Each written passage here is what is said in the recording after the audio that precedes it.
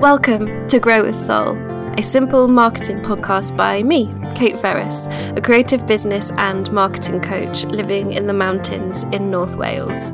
Grow with Soul is for creatives who either have their own business or who dream of having their own business and who want to grow slowly, sustainably and soulfully in their work and in their life. So welcome. I'm so glad you're here. Hello and welcome to episode 31 of Grow with Soul. Today I'm talking with Jessica Ace, a personal growth coach who uses Enneagram to help people release old habits and live an uncompromised life. I had seen people online on Instagram stories talking about what their Enneagram type was, but I had no idea what the Enneagram was and I was very, very intrigued.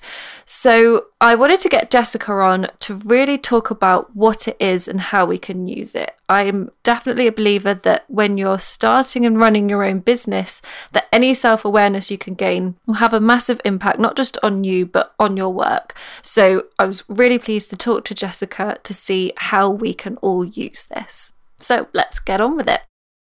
Hi, Jessica. Hello, Kate. How are you doing? I'm very well, thank you. How are you? I'm good, thank you. So yes, today I'm quite excited about actually because, well, I should probably ask you, is it Enneagram? Enneagram? Yeah, it's pronounced Enneagram. Enneagram, right. So as you can probably tell, listeners, I don't know a lot about the Enneagram, but I've seen people mention it on Instagram stories and things like that, and I'm a sucker for personality testing anyway, so yeah, I was excited to just understand more about it from you today, because that's what your work's all wrapped up in. But before we dive straight into that, can you introduce yourself to people who don't know you, about your kind of business journey so far and how you got into the Enneagram? Okay, so I'm a coach and a researcher by profession. And I suppose, like a lot of people, my path hasn't exactly been linear.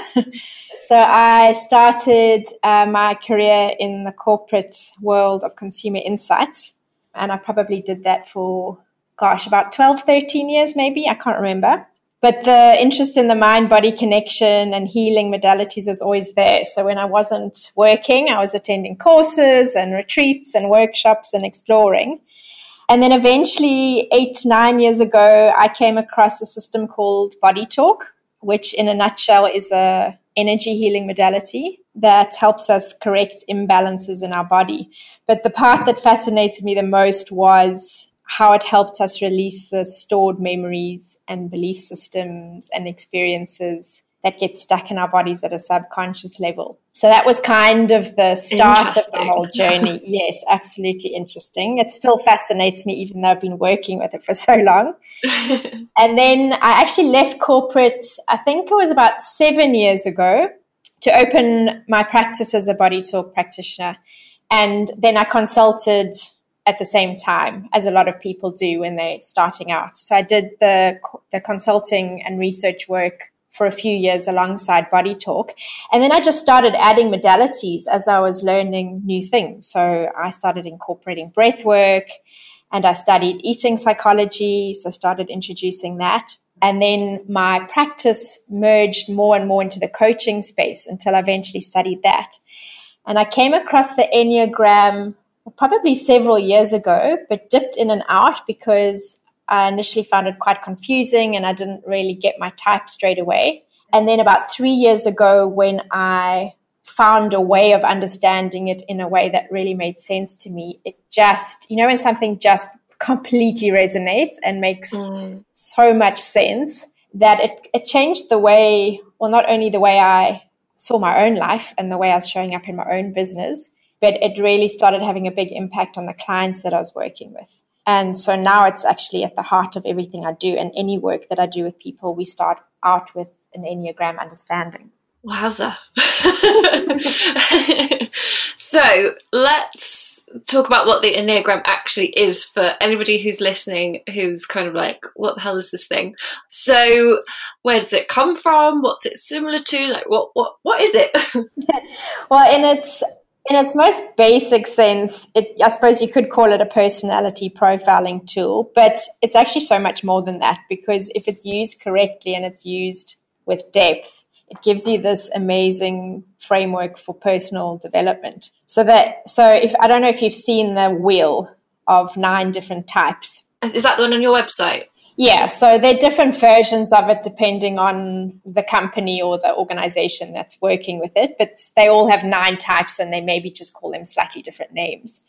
But that 9, NEA stands for 9, and then the gram part stands for model or points. And those 9 types really represent the different lenses with which we tend to view the world. So each of us will have a predominant lens that influences how we see things and also impacts then how we behave, how we interact, where our fears lie, what motivates us, what triggers us, where our defenses lie.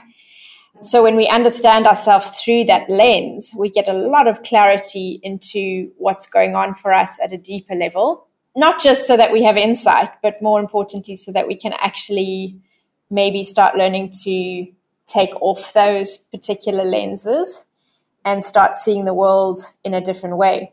And also, of course, because we then understand that, interestingly enough, not everybody's viewing the world with the same lens that we are. Surprise, surprise. So we end up, I think a large part of it is also gaining a lot of empathy for other people. And that's why it can be incredibly helpful in relationships, in work context, with our colleagues, with our friends, because we just really start understanding not just ourselves, but other people in a completely different way. You asked the history. It's quite a lot of, there's quite a lot of uncertainty about where it originated.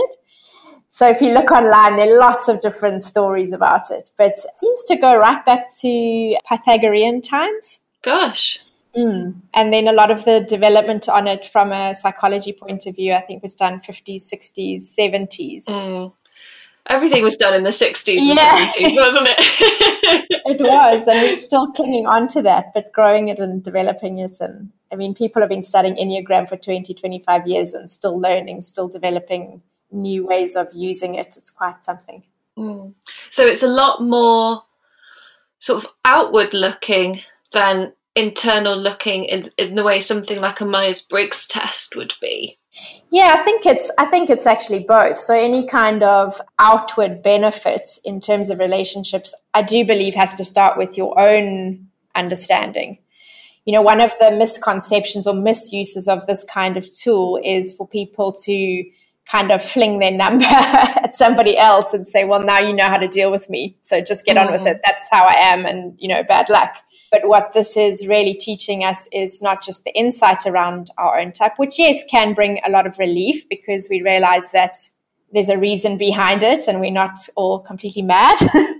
But more importantly, it provides us with a pathway and tools for how to start living in a more complete or integrated or balanced way, so that we're not just playing out our same pattern in a very habitual, repetitive, almost autopilot way. We're a lot more awake to our behaviors, and with that we can choose differently. We can catch those behaviors a lot sooner, and we can decide that we're not going to let them run our lives anymore. I think that's such a good point, because this is something that, whether you're doing the Enneagram, whether you're doing your Myers-Briggs type, or, you know, whatever it is where you define yourself by a value, like a number or a INFJ or whatever, that it becomes very easy to use that as a justification for things, for thoughts and actions. Be like, that's just me, I can't change it. So putting it together with, and here's how we catch ourselves in these behaviours, and here's how we actually supersede them, is a very important side of the coin to finding out your type, I guess. Absolutely. I mean, I have to believe that people can change. That's at the heart of everything that I do. And a lot of the time when we start a personal development journey or we want to learn more about ourselves, it's because there's something in our life that's not working as well as we would like it to. And we want change. We maybe want more joy. We want to be living our lives with more intention or more purpose. So that's the big benefit of using the tool, is to say, okay, I have an understanding. A lot of my past now makes sense, but I'm now actively choosing that I'm tired of doing that. That hasn't really been working for me so far. So I'm prepared to look at things differently now. So I want to pick up on something you said about how you didn't find your type straight away, and then it took a little bit of more work to actually nail that down and then start to use it and kind of unlock the gate to it for you.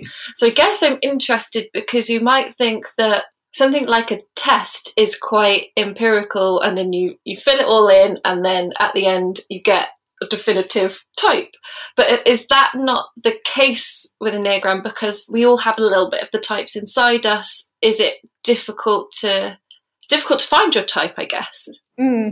So there are two schools of thought around this in the Enneagram community. So the one school of thought is that you should definitely not do a test, and the whole exploration is how you find your type. So reading the literature, finding out what you can, maybe working with someone to help you figure through it. And they're quite anti using any kind of typing system. So I initially tried that, and I found it incredibly confusing and actually quite frustrating. And I think for a couple of reasons. I think part of that is that, the literature often will show behaviors linked to a certain type. And one of the important things to understand about the Enneagram is that it's actually not about behavior, it's about motivation. So you can have 4 or 5 people presenting with the same behavior because they are in the same environment, or it's expected of them in a certain organization, whatever the case may be, but their motivation for doing things is very different. So I think that's an important distinction. So when you read up in the literature or people's websites or books, it can feel a little bit confusing because you can't help but read the behavioral examples and then think, well, I don't resonate with that, I don't resonate that, so I can't possibly be that type. So I think there was that part that was happening for me. But also, a big part of this is uncovering your blind spots. Yeah, that's what I was thinking. So if you knew yourself that well and it was that easy to, you would know your blind spots, you'd probably be doing okay in life. So I think there might have been a little bit of that going on for me as well. So I just found it confusing. So then when I realized there was a second school of thought, which was do a test, and you need to choose the right test, of course, that's validated and pretty accurate. Otherwise, it's also going to add to the confusion. But if you do the test, which again is not somebody telling you your type because you've answered the questions yourself, but that can at least provide a starting point for your exploration and understanding. So even when you get the test results and you read the report, there's a part of you that will say, yes, I resonate with this. No, I don't resonate with that. So you're still going through the thought process and engaging with it and really applying curiosity to what's coming up for you. But I just found it a much easier starting point for me personally, because at least I had something to anchor it in and to start the conversation. And so that's how I choose to work now, just because it makes more sense to me personally. Interesting. Oh, I didn't realise that. And the people can be quite clear on their, on their standpoint about which is the right way to do it. But for me, honestly, this whole thing is about getting to know yourself better. So how you choose to do that, as long as it's getting you to that level of understanding and insight, then, do what works for you. Wow. So much more to it than just taking a little test. It is. I actually ran a workshop yesterday and I had quite similar feedback. So people came into the day thinking, it was just going to be learning about these different types and it would be quite simple. But there's so much more to it. It's got so much depth. And that's why I keep learning in the space. So every time, maybe there's a talk about the Enneagram or a different teacher or a different book, I will still learn and I will still hear about the Enneagram in such a different way, because every person's got a different spin on it. Everybody's got different levels of insight or different ways of engaging with the material. So let's say, for example, let's kind of take it down to a more practical level. So let's say somebody has done a test, a type has popped out at the end. Where do they take it from there as a complete beginner, how are the kind of first things that you do once you think you've found your type? And yeah, let's start with there and then we'll get a little bit deeper. Okay, so some people kind of dabble at the beginning, which I think is a great starting point. So they might find their type and then just read what they can about it. So, yeah, I can share some recommended resources in terms of books or webinars or that kind of thing with you to share with your listeners. That's always a good starting point, because then you're just reading and getting a sense of whether you resonate. And already that will start bringing up some insights or some suggestions for how you might look at things and look at yourself a little bit differently.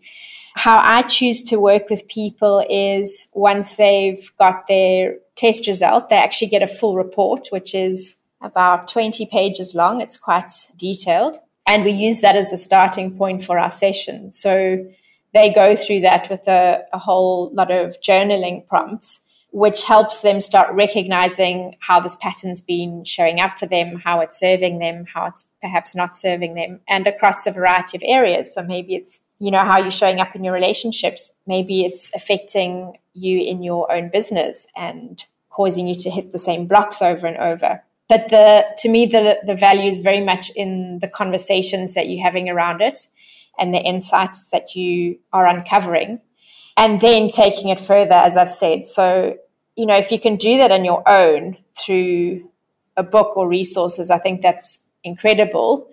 But oftentimes you need someone to really kind of give you a different perspective, or to maybe open you up to a different way of seeing things, or to kind of just push you so that you're not really just falling back into the same pattern, because that's going to be a natural response. We're all going to just tend to flop back into our own default pattern. So, for example, the workshop I had yesterday, I think that was one of the benefits that people saw, was in having the conversation with other people and just sharing the thoughts, getting somebody else to ask them questions, to challenge them, to maybe open up a different perspective. So those are the two kind of starting points, I would say. Yes, and so then presuming that, as we said at the beginning, people generally start dabbling in this because they've identified something that they want to change, a problem or a challenge or a struggle or whatever.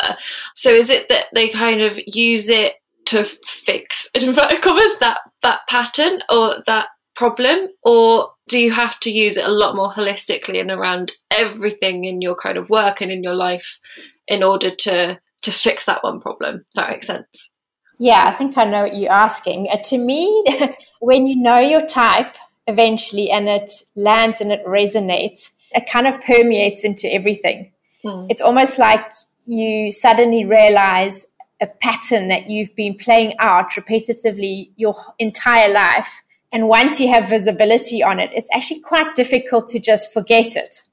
So I think if you have the right depth and level of exposure at the beginning, it's not going to just be one of those tools that you read up about once and then you put in the cupboard and forget about until a few years later. It actually almost sits at the back of your mind a lot of the time.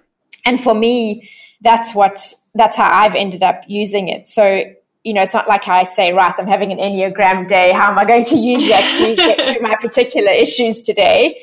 It's kind of this awareness that's always sitting in the back of my mind. So I'll give you an example. I'm a type 7, which is called the enthusiastic visionary.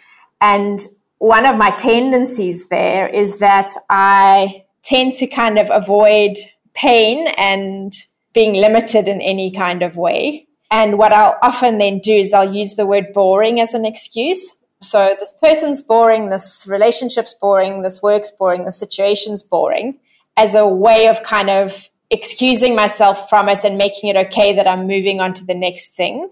But having understood that pattern in myself, I now realize that that's actually just a defense mechanism I'm using because I'm trying to avoid the discomfort of something that's actually quite difficult for me.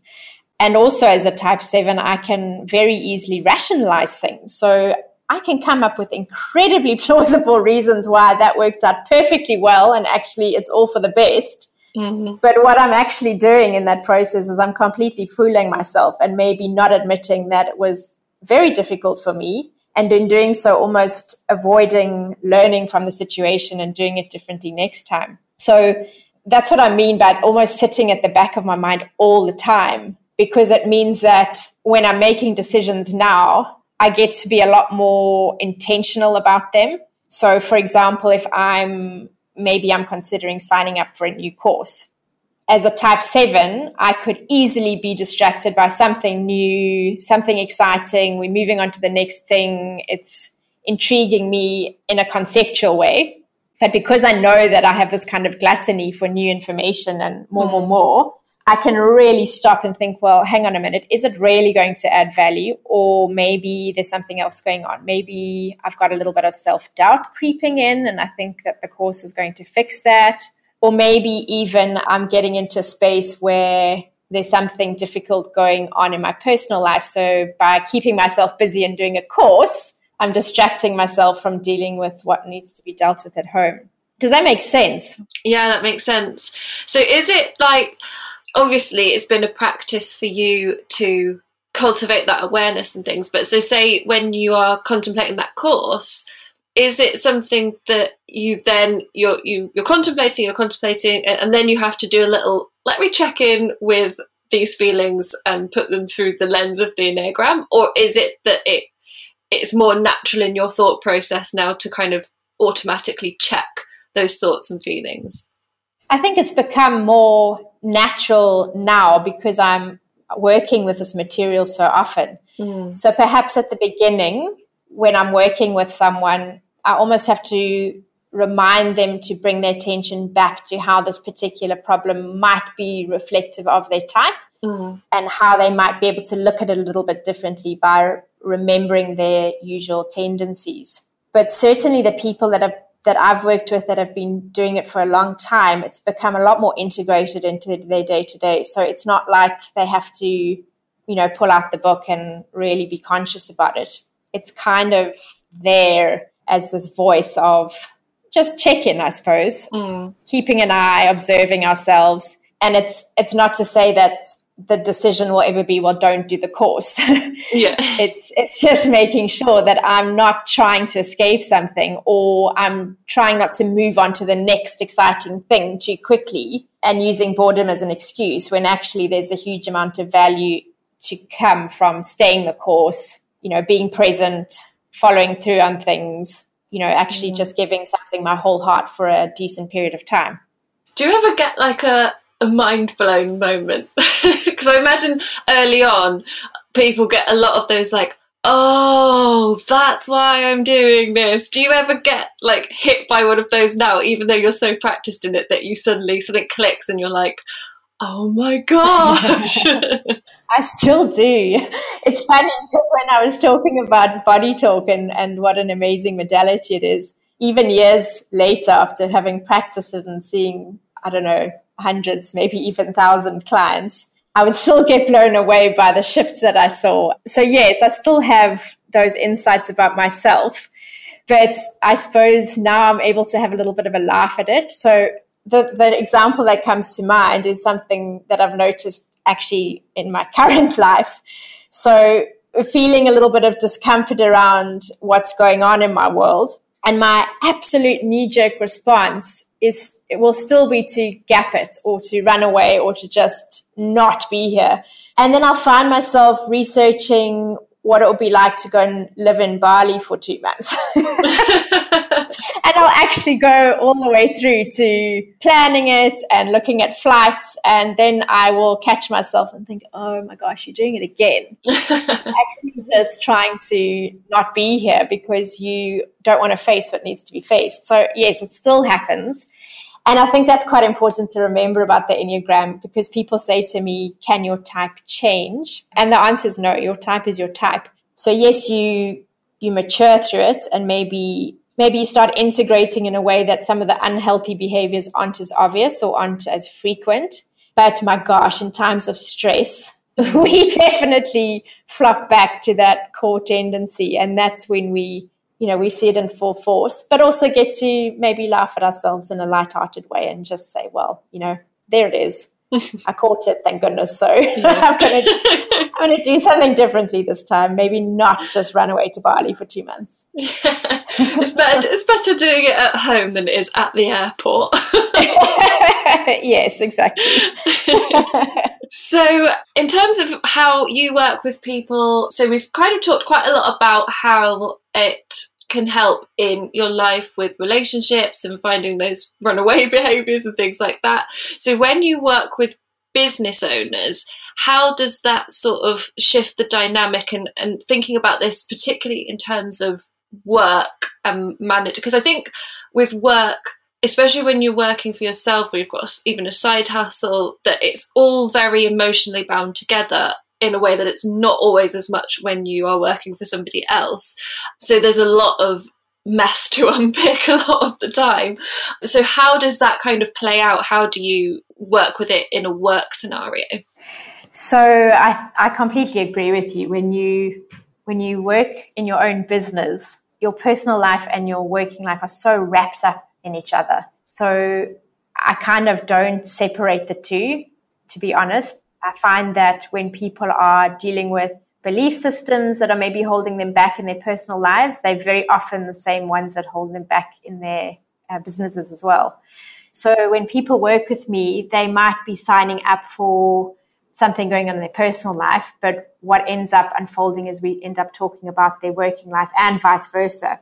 But to give you some examples, so I've got someone in mind who is a type 2 on the Enneagram, and that's called the Considerate Helper. So she's a business coach, and the Considerate Helper, as the name implies, is very generous, very cheerful, very giving. The focus of attention is very much on other people and what their needs are and how they can be of support to other people. So they find it quite difficult to see their own needs and their own wants, almost as if they don't really have them. So they find it quite difficult to ask for help. And a lot of the time because they're worried that someone will say no, and that's obviously not a great feeling. But the underlying motivation for a type 2 is that they want to be liked and they want to be loved. So for this particular person as a business coach, her generosity meant that she was really overcommitting. So someone would pay her for 3 sessions and she'd give them 5 sessions. Or someone last minute would say, can you come and run the session at my house? And she would drive off for 45 minutes or an hour and end up being at their house all evening. She really was finding herself, I'd say, quite taken advantage of. She was exhausted. And she had also got to the point of actually feeling quite resentful because clearly this isn't a profitable business model. So she wasn't making much money, but she was absolutely killing herself in the process. So when she was able to understand that her big hook is about being loved and being appreciated, she could start seeing how that was playing out in her interactions with clients. So there was one particular client that really took advantage of her. And she said she hated working with this woman. She did not want to work with her again. She had completely had enough. And she seemed pretty clear on that. But as soon as this woman came back and made her feel loved and appreciated and told her how valuable she was, how she wouldn't have been able to get as far as she had if it hadn't been for her support, how much she appreciated her, she was completely hooked back in. And next minute, she was signed up to do more work with this person. So when she understood this pattern, it was completely eye-opening for her because then suddenly she could see how it was affecting her. And we could spend quite a lot of time working on her concept of appreciation. We could start looking at her tuning into her own wants and needs as opposed to being so externally focused. We could start looking at how she could start bringing in clearer boundaries, how she could start bringing in a greater degree of, I suppose, personal power and assertiveness, so that she was still engaging with people in that loving, considerate, helping way, but she was doing it from a much stronger place. I'm so happy for her. So that's one of the examples. I mean, there's so many different ones. And, you know, as you said earlier, we do have a little bit of each type in all of us. So, you know, a lot of people will resonate with maybe not having boundaries. And a lot of people might resonate with being a perfectionist. And a lot of people will resonate with avoiding conflict as examples. But when it's your type, it is such a big thing for you that you're feeling that particular trigger so much more intensely than the next person. And it becomes that hook that repeats itself over and over and over again. So for her, it's not like she's going to suddenly become this incredibly boundaried, strong, assertive, unemotional person overnight, nor would we want her to. But she just has that awareness of where she has the tendency to get tripped up. And with that, she can be quite intentional about how she goes about engaging with people, the contracts that she draws up, the time that she spends on her own, tuning into what she wants and needs, that kind of thing. Yeah, that's so interesting. And it must have so many ramifications in terms of how you communicate with people, in terms of, because you said about that increase of empathy. So that helps not only like have conversations, but also from a kind of marketing point of view. I feel like that feels like a tenuous link, but it's not as tenuous as I think it is. That it's about everything into how you write can be better informed by having this empathy that not everybody is looking at the world in the same way that you are. Absolutely. I mean, it does impact everything. So yes, how you're showing up in your job, how you're communicating with your partner. I've had people having huge insights around how they then understand their children, because they had figured that their kids were very different to them and they couldn't figure out why.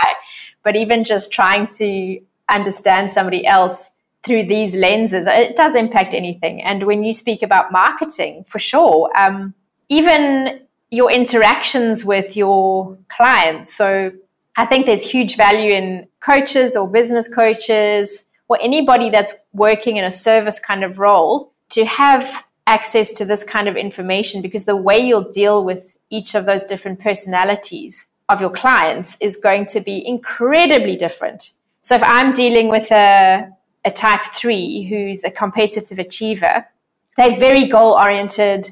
They want to get to the point. It's all about success. It's all about ambition. So for them, they're going to be a lot more motivated by setting goals and achieving things and tracking their progress. And it's not to say we want to reinforce that habit, because a lot of the time for threes, what I'm helping them with is not be so focused on the output and the profit and the numbers, and maybe bring in the more feminine energies of, flow and how it feels and the joy of their job, connecting back with why they're doing it in the first place, not just about the results and how they're perceived as a result of doing it. But if you understand that about the person, you're going to interact with them in a very different way. So that type 3 wants the goals, whereas a type 4 intense creative, for instance, is far more motivated by depth and authenticity, and they want to be seen as unique, and they want to understand things at a much deeper level. They want the intuition and the storytelling and the symbolism behind it. That's a very different conversation that's playing out in a session to the goal-oriented, just get to the point and I'm sure we can nail this in 30 minutes. So when not you, because obviously every you work with does do a test, but like if maybe more in your personal life, do you tend to project types onto people? Like if you've got somebody in your life or that you're dealing with and you're like, you are such a type 3. You know what? I've heard people doing that, and Kate, I actually think it's quite a dangerous thing. Well, that's what I was thinking a little bit. Like, is that like not okay? I think it's dangerous because Enneagram is about motivation and not behavior. So we can easily stereotype people based on their behavior, but actually that's not the important part. It's why they're doing it. So I'm very hesitant to guess people's types, even people very close to me. So my sister's only very recently found out her Enneagram type, and I had a sense that she might be one of 2 numbers. But I didn't say anything to her, and I can't say that I would have reacted to her in a certain way, because in my mind I decided she was that type. I really don't think that's helpful, and I also think I do think it's quite dangerous. There is a lot of stereotyping that can happen if people aren't working with the Enneagram properly. So, I've had people say to me, really ridiculous things like you can't be a type 7 because you can pay attention for long periods of time, or because you listen very well, and type 7s are very scatty and flighty. And well, maybe, but maybe I'm just grown up. Yeah. Maybe I'm a functioning human in the world. Yes. Maybe I've actually just learned some skills that I don't just play out the unhealthy aspects of my type. But I think that part can make it hard to know your type when you're exploring it, because there's so many stereotypes that say, oh, you can. I've even had someone say to me, no, you can't be a type 7 because the clothes that you wear aren't bright enough. Gosh. Well, no.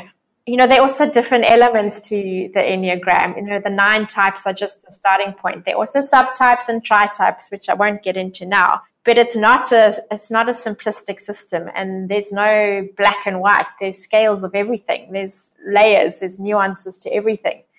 And I guess that's that thing that everybody does in every sort of sphere of work and knowledge, is that they want to have it absolutely right. And here's the formula, and I can tick it all off and it all fits. Whereas it's, as you say, your levels of understanding can only increase the more that you learn, and that the more that you learn, the more that you realise there isn't really a right. It's just lots of different things all going together. And again, that's when you see that tendency, you can actually almost see it by type as well. So certain types are going to want things to be more structured and ordered and more precise. And other types actually are quite put off by something that feels quite structured. So, going back to the example of the 4 as an intense creative, they hate the idea of being put in a box, so to speak. And I've had type 4 saying, oh, I'm sure I'll break the algorithm and you're not going to be able to type me. But that's, they don't want to be ordinary. They want to be unique and special. So it makes sense that that's the way they would respond. Yeah, that's so interesting. I was going to ask you, actually, have you ever had somebody who has found their type and either kind of gone, that's not me at all, or not liked the type that they've come out with, or not resonated with it? So there's a saying in the Enneagram world that if you like your type, it's probably not your type. Because it's pushing the kind of buttons that, really, really dig deep. So there's that part to it. But of course, there's always a chance of mistyping. And depending on which kind of test you do, that will vary. They all validate it in different ways. So there's always going to be a chance of mistyping. And I think the first conversation is very much about getting agreement and clarity on whether this is the right type for someone.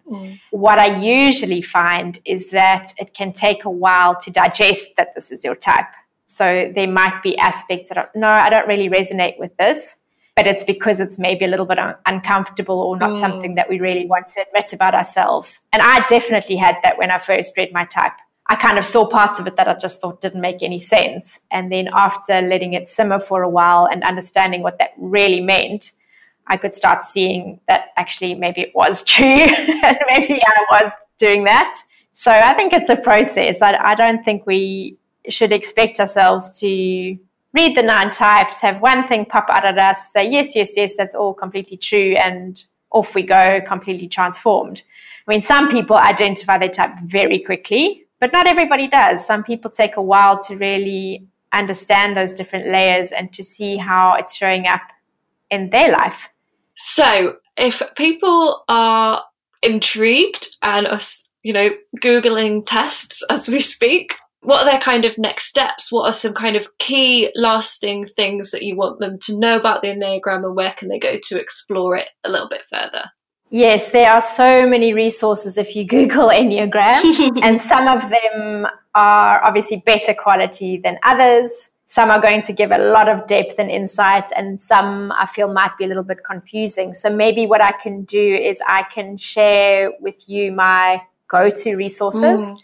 So some examples of Instagrams and webinars, podcasts, books that I would recommend people start with. And maybe you can share that with the listeners. Yeah. And of course, if anybody's got direct questions, I'm more than happy to receive emails and point people in the right direction. Perfect. So I've got one last question to ask you, which is, how do you grow a soul in your work and life?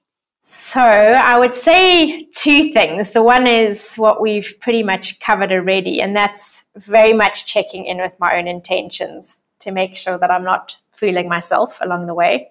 That's definitely number one. And the second one is that I listen to my body, because I've got a very loud inner GPS that speaks to me very boldly when I'm doing something that's not in alignment with my own truth.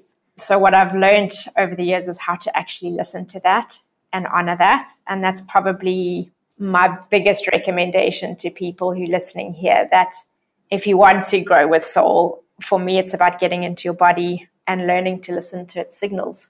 Is that a type thing? I mean, I guess it's kind of, the question is your type everything about you, or do you have things outside of your type? I think your type is one lens, honestly. There's so many different ways that we influence. I mean, think of your childhood and think of your culture and think of your environment. There's so many different layers. The listening to your body and being tapped into your kind of inner GPS, everybody has access to that. Some might tune into it and develop it at a younger age, whereas for me, that was very much a learned skill. So if I think back to corporate days, my head and heart were incredibly disconnected. I was very unemotional, very rational, wasn't really there to make friends. And I would think some people would say 8 years later, I'm quite unrecognizable. And now that listening to my body is such a big part of my life that, if I get a phone call to do a piece of work that isn't a good fit, I actually get a physical sensation of wanting to throw up. Oh, gosh. It's that intense. So I wouldn't wish that on everyone. It would be great if you could listen to kind of quieter signals. But we all have them. If you've got pain in your jaw, or you've got lower back pain, or you're getting frequent chest infections, or you have an injury that's not healing, there's something going on. And even if it's just a sensation in your body, like a throat closing up or a tightness in the chest or butterflies in the tummy, they're all signals. It's all messages from our body on an ongoing basis. And what an amazing gift if we learn to listen to them.